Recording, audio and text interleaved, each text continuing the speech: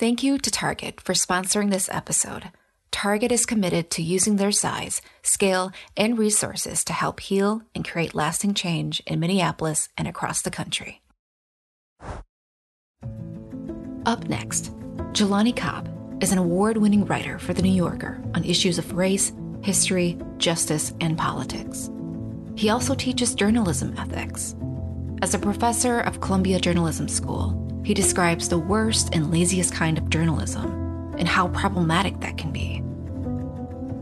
He shares with us he's had enough of a survey that he can start making comparisons of similar cases like George Floyd's or Daunte Wright's death.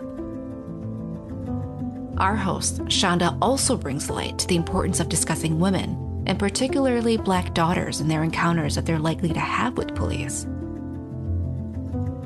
And lastly, you'll hear personal stories of having to make quick calculations before they consider interacting with police, afraid that an innocent Black man who was trying to help could potentially die in the hands of police. Was that heavy? These are the hard and gritty conversations that needed to be had. Well, let's get right into it.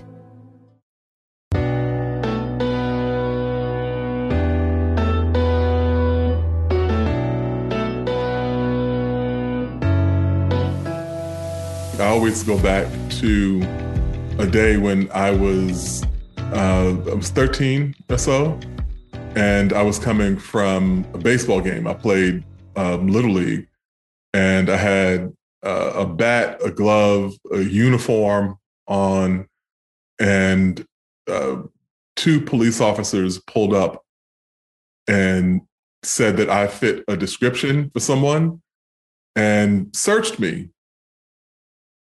And you think about like baseball, literally is like supposedly the most American thing you can do. And I'm this adolescent, and I'm up against a mailbox being frisked, by this cop, and I think that never left me. Like that feeling, it never left me.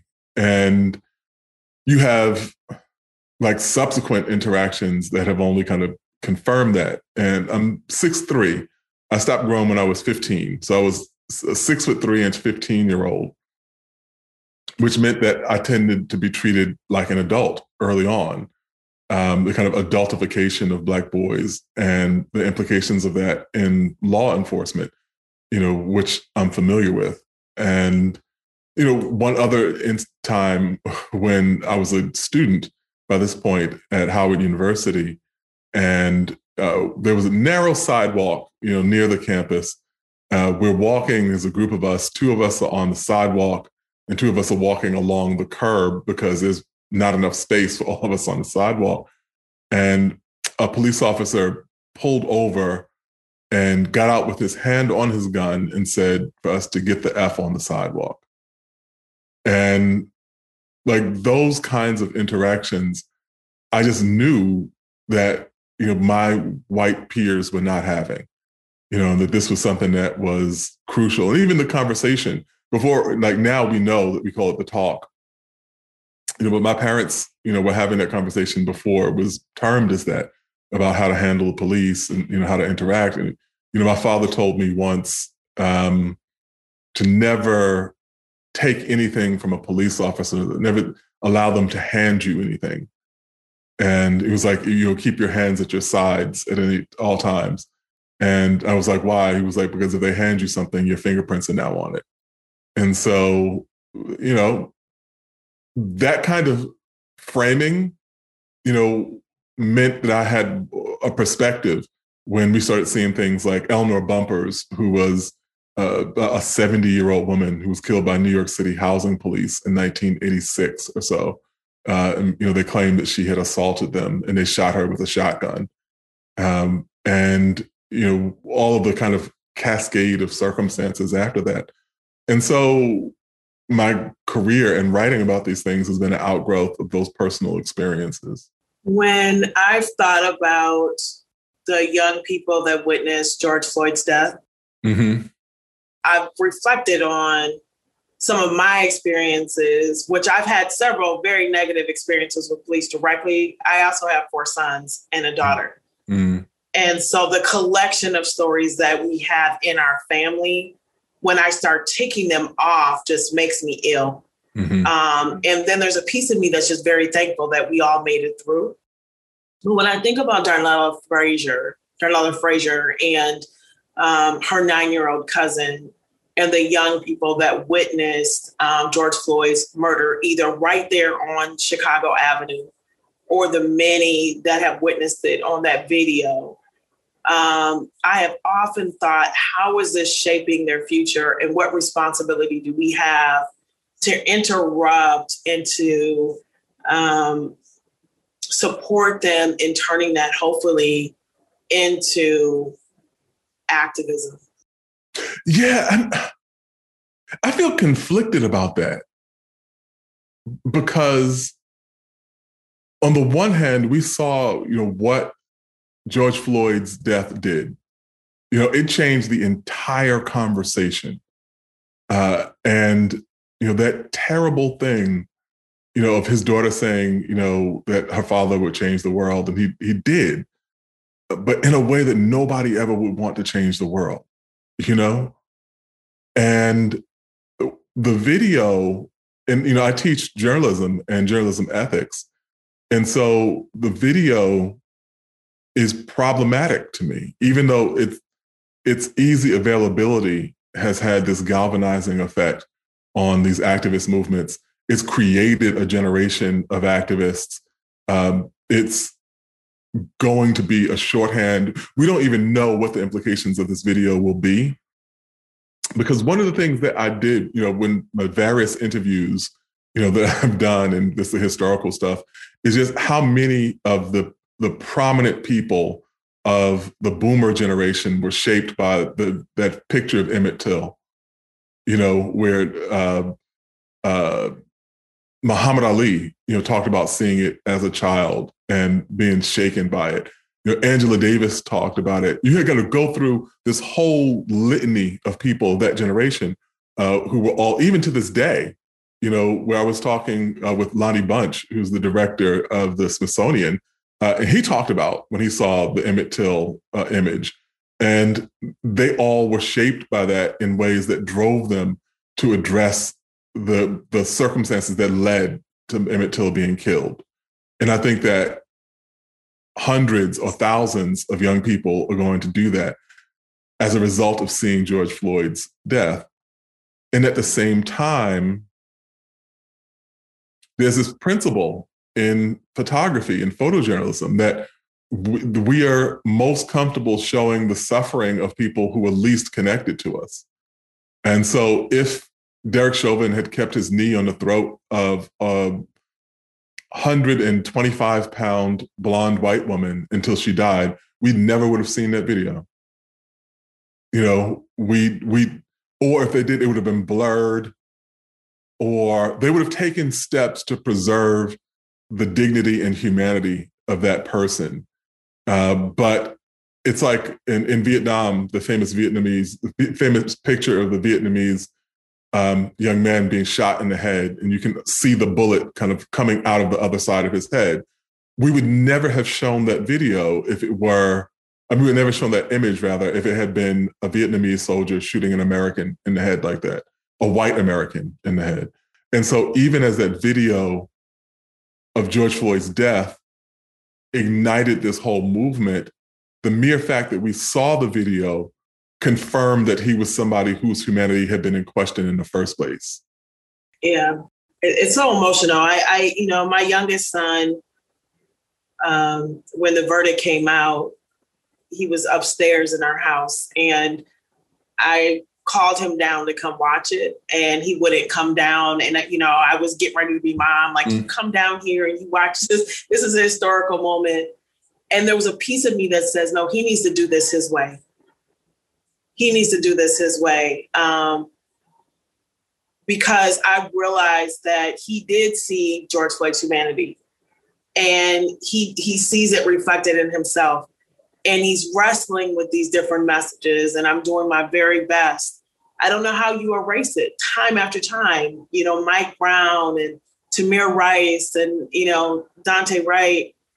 When I think about Dante, I think about what happened to Oscar Grant. Mm-hmm. Mm-hmm. Do you think there's similar cases? The thing is that the bad thing is that you now have enough of a survey that you can start making comparisons. So, George Floyd's death was like Eric Garner's.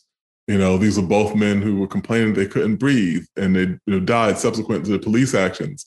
Dante Wright's death was like Oscar Grant's because these were both instances in which the police officer said that they were going for their taser, but actually went for their gun. We could start drawing similarities across place and time to these incidents precisely because there are so many of them. And I think that in itself is kind of numbing, and it makes it hard to grapple with this. And also the fact that there's no sign of any decrease. There's no sign. I mean, I have been for 10 years almost writing about these. The first thing that I wrote about for the New Yorker was about Trayvon Martin, and that was in 2012. It's 2021. And if I sat down at my computer right now and said that I was going to write about one of these cases, I would have 6 or 7 of them to choose from. You touched on the media and showing humanity. I've seen a bit of an evolution, at least in my hometown in Minneapolis, in terms of how the media covered this case. And it felt like it evolved even over the year. Mm-hmm. And then certainly even after the verdict, where the media showed the press release that immediately came out following George Floyd's death that said it was a medical incident. And, I feel like they're questioning things in a different way. Do you think that media will evolve to show these stories in a different way? And do you think it will stay? Yes, but slowly. So my students, in Columbia Journalism School are very clear about this. And we're also, this is part of what comes up in their classes where like the worst, laziest kind of journalism just presumes that the police version of the story is the accurate version of the story. And there are kind of baked in reasons why people do that. One of which is that everyone is always pressed for time. You're always writing something that's under the gun or broadcasting something that's under the gun. You have 5 minutes to get the story together. It's easier to get the police report. The police department has a public information officer. They'll make it easy for you. They have a vested interest in getting their version of the story out there. And then finding the alternate versions of that story involve tracking down community members. It's like, so-and-so, well, I only know his nickname. I don't know his real name. Or, I could just tell you he lives on the north side of town, which is gigantic. You can't track that person down. And so it becomes easier. It's not justifiable, but that's how you wind up with a kind of lazy journalism that takes the official bureaucratic response as the truthful one. The fact that George Floyd's police report listed a medical incident, but did not at all list the fact that he was killed, he was murdered, is evidence of that. If you go back through multiple reports, you can find those kinds of disparities. There's a case in New York City where guards at a prison watched for 15 minutes while a man hung in his cell, and he died. And then they wrote a fake report, a false report, saying that they didn't see him, they didn't know. And so those sorts of things are endemic, in journalism. But I think people have begun to see, in a broader sense, why that's problematic. The other reason, the reason why I'm a little bit skeptical is that, the kind of institutions that media, draw upon, the kind of institution that media tends to be, is very much middle class, middle-aged, white and male. And still to this day. And it's from the vantage point of people who fall into that demographic. If you think that it's reasonable, or as I said to an editor once, when we were talking about a number of alarming things that had happened, right after the last presidential election, I said that, if you're someone for whom the institutions in this country have generally worked, you're at a disadvantage covering instances in which those institutions have generally failed. But there are a whole lot of people who are living in a world where the institutions have generally not functioned as they were supposed to. And so you can't tell their stories, at least not presuming that you have some sort of insight. And so the ability of media to listen and give credibility and recognize the humanity of people in these different positions, that's still something that there's a steep learning curve for. Yeah, the other thing that you touched on is the talk. And I mentioned that I also have a daughter. And you often hear people say, I have to give my sons the talk. Well, how old were you when you had to have the talk? And I think there were two ahas that I've had of late. One is that I didn't give my daughter the talk. And I feel some sort of way about that while I'm looking at these stories of these young women that are getting killed and involved in deadly incidents with police. And then I think the second one is my talk only involved the initial engagement. I did not talk to them about if they happen to take you down there, keep your mouth closed, right? Like just the rules after, which I had a chance to talk to Yusuf Salim after when they see us come out and looking at the young men and how Ava DuVernay portrayed sort of the interrogation, which I know was summarized to the actual terror that those young men experienced. And so when I look at sort of all the ways in which parents are trying to protect from a system that is here to protect us, I just want to just give room, because we often talk about Black men and Black boys, but what are your sort of insights on what's happening right now with the young women? I mean, it's very funny because, we look at this and all of our communities are affected by all of these things. When we talk about, especially when we talk about these disparities as they break down along gender, that for all of these young men who've been killed, there are wives, their daughters, their mothers, their sisters. We don't have a kind of isolated kind of situation. For these young women who were killed, there are brothers, their fathers, their boyfriends, sons, et cetera. Like we don't have a kind of neat distinction. And we can say that for all the disparities, for the maternal mortality disparity that affects a whole lot of Black men because, they're fathers to children that no longer have mothers. And so we can't parse that out, but it is important that we talk to our daughters about the kind of encounters that they're likely to have with police for the reason that you pointed out, and for another reason, which is disturbing but true, which is that there is a not insignificant amount of sexual assault that is happening with women at the hands of law enforcement officers. It's not something that's written a whole lot about. It's not something that's examined a lot. But it does happen. And it's something that people need to be aware of and need to be having much more dialogue about. And so there's that part of it. And, I also think that, my daughter, my daughter is 20, well, she'll next week, actually, 2 weeks, she'll be 29. And so we had an incident once where we went for a long walk. We were coming back. This was in Manhattan. We witnessed a couple, both African-American, maybe in their early 20s. The young man was behaving in a very agitated way. I thought he was about to harm the woman. And that's a calculation. Do I intervene? Do I not? Making all kinds of judgments. I'm looking to see if he has a weapon. It's the summer. So he has on summer clothes. So it's not very many places that he could hide a weapon. And so I make the calculation, decide that I'm going to intervene. When he's not responding to me, I told my daughter to call the police. And that was a calculation too. because now, and I'm thinking, I don't want this young man to harm this young woman.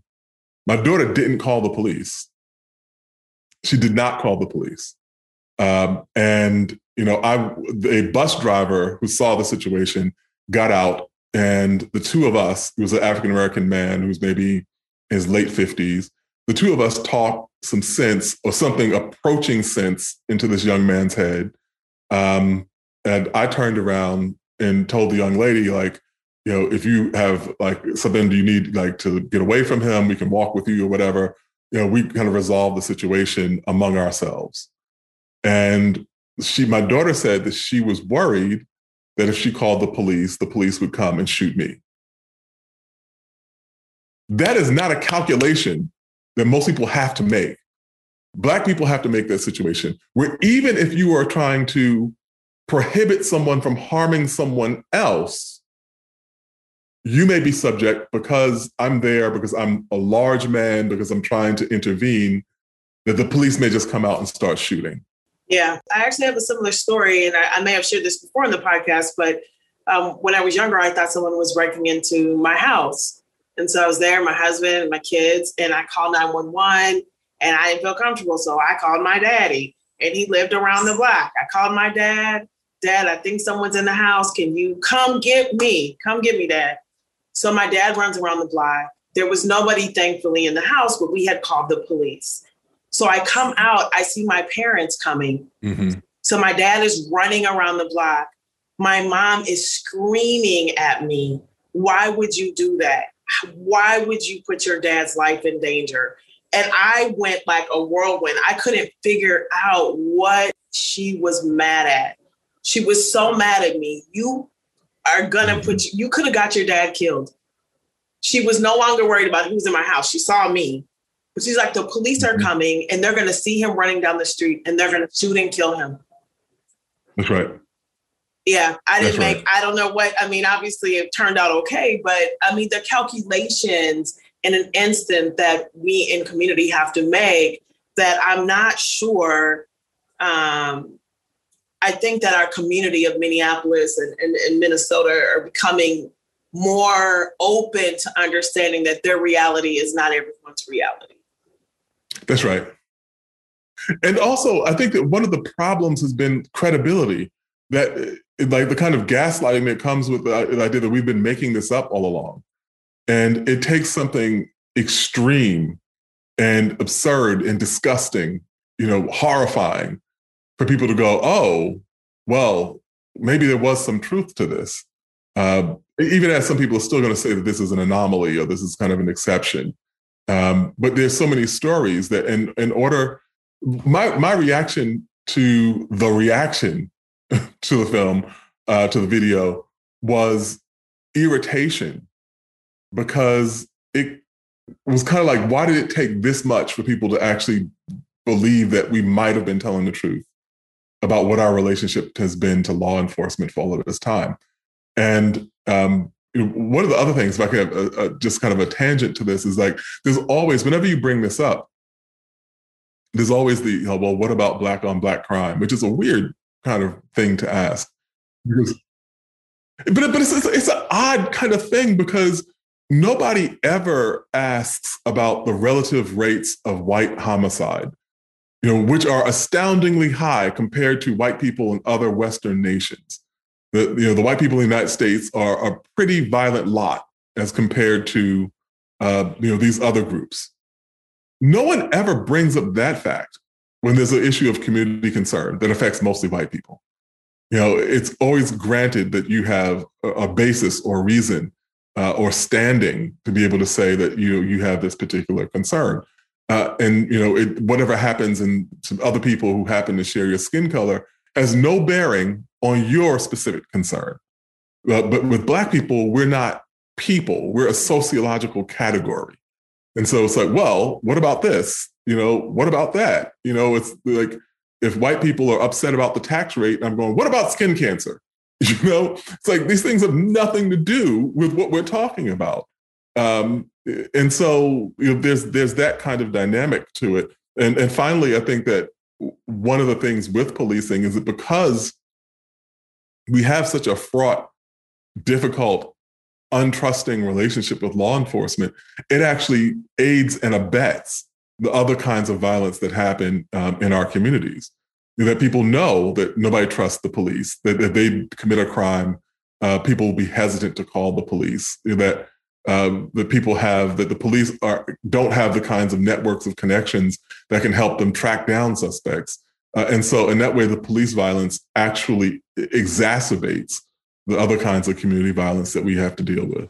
Yeah, I have like maybe two other questions. And one is that in your interview with the Westminster Town Hall, Tim asked you about the caste system. Mm-hmm. And as he asked the question, I was thinking, do you think that the police actually uphold the caste system, which is a little bit of a different framing than how he asked the question. Mm-hmm. But when I think about, because you guys touched on housing a little bit, and I had an opportunity to interview Richard Rothstein from The Color of Law last week. And so he has a chapter on, government-sanctioned violence, particularly related to housing, when Black families were moving to the suburbs and the police were coming in and not doing anything about, the crosses burning and all of that other stuff.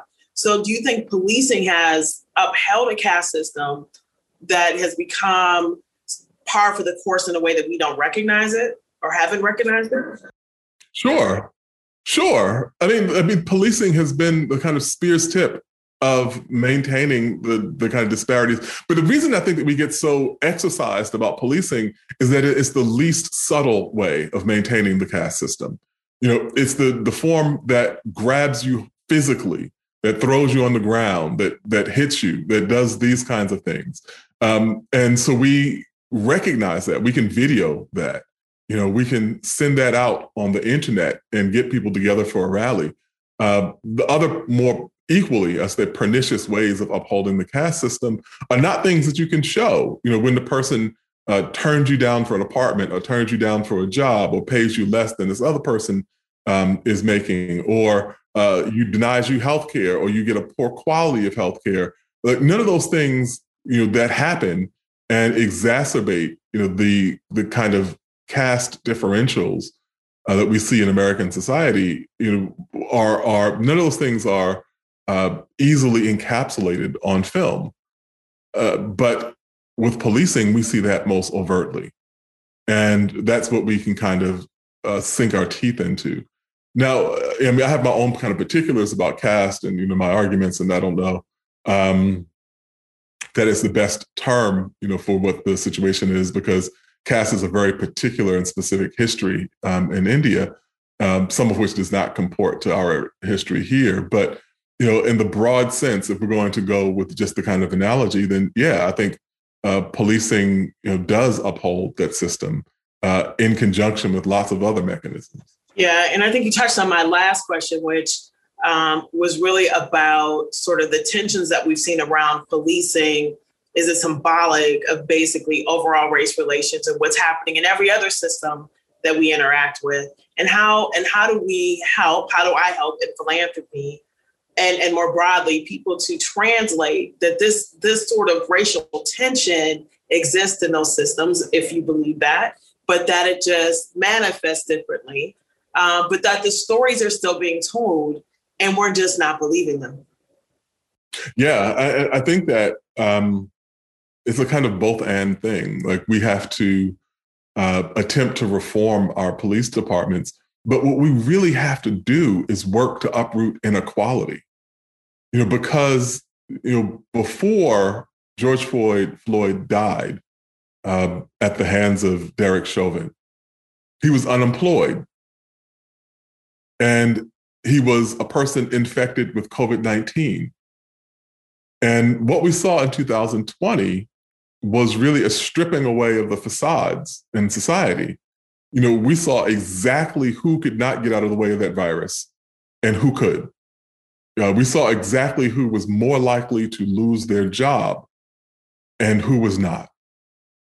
And then we saw exactly who was more likely to die if they did get infected with COVID-19. All those things correlated to what we know roughly is the categories of the racial hierarchy in the United States.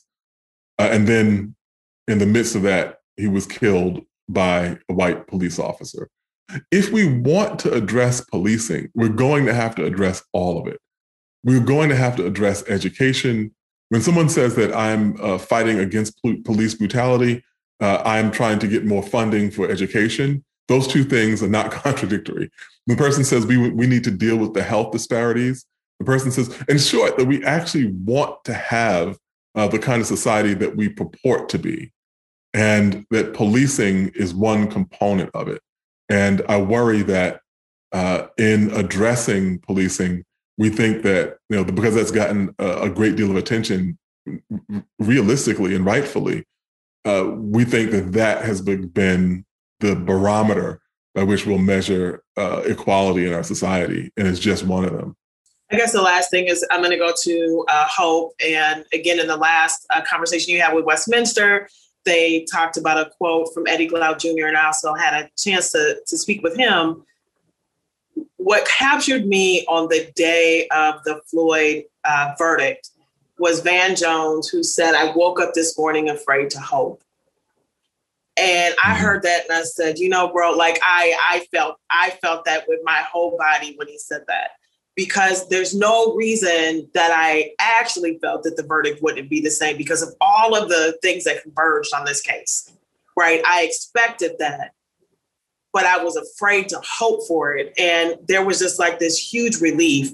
And I just want to leave and just, as we conclude this conversation, to just kind of gauge your level of hopefulness. You have a different point of view. You get to see things national and more intimately than I have across the country. Are you feeling hopeful that we're on the right path? I think I'm hopeful that in the energy that the young people are bringing to this fight, and I'm hopeful in the results that activists and people in the street and people in everyday regular people in communities have been able to make and have the whole world take notice. And I think that, these are moments, they come and go, but you try to run up the score when you have them, because I'm old enough to remember when there was no conversation around criminal justice reform, where there really was no conversation around wrongful police use of force, and the number of people, disproportionately Black people, and other people of color who are being killed at the hands of law enforcement in circumstances where they should still be alive. That wasn't a conversation in the 90s. There was barely a conversation in the 2000s. And so I view this as a culmination of decades of work that people have done to make this happen. And we have an opportunity to make some substantial change. Doesn't guarantee that we will. It doesn't guarantee that there won't be difficulties. But I think that at least it's possible, which is something that was much harder to think years ago. I thank you for your time. Thank you. And I will be, flipping channels and stopping when I see you on MSNBC and everywhere and reading your articles. And I invite others that are listening to do the same and to check out the conversation that you had with the Westminster Town Hall. So I thank you. I'll let you get to your writing. I appreciate everything that you do on behalf of our collective communities. Thank you. That's Jelani Cobb and our host, Shonda Smith-Baker. And another shout out to Target for sponsoring this episode. This conversation was in partnership with Westminster Town Hall Forum, calling on a special series on racial justice in this month of May. Tune in on Tuesdays in May, and you can hear the speakers on Minnesota Public Radio. And if you're interested in sponsoring this conversation and looking for ways to do more, please contact me.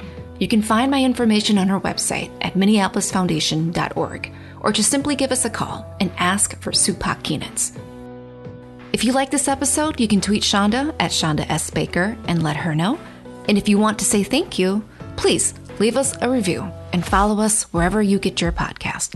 Thank you to Sarah Gillen for making our artwork and copy for this episode. And thank you to Darlene Benjamin for coordinating and making this conversation happen. This is Supak Keenitz from the Minneapolis Foundation. Thanks for listening, and I'll talk to you next week.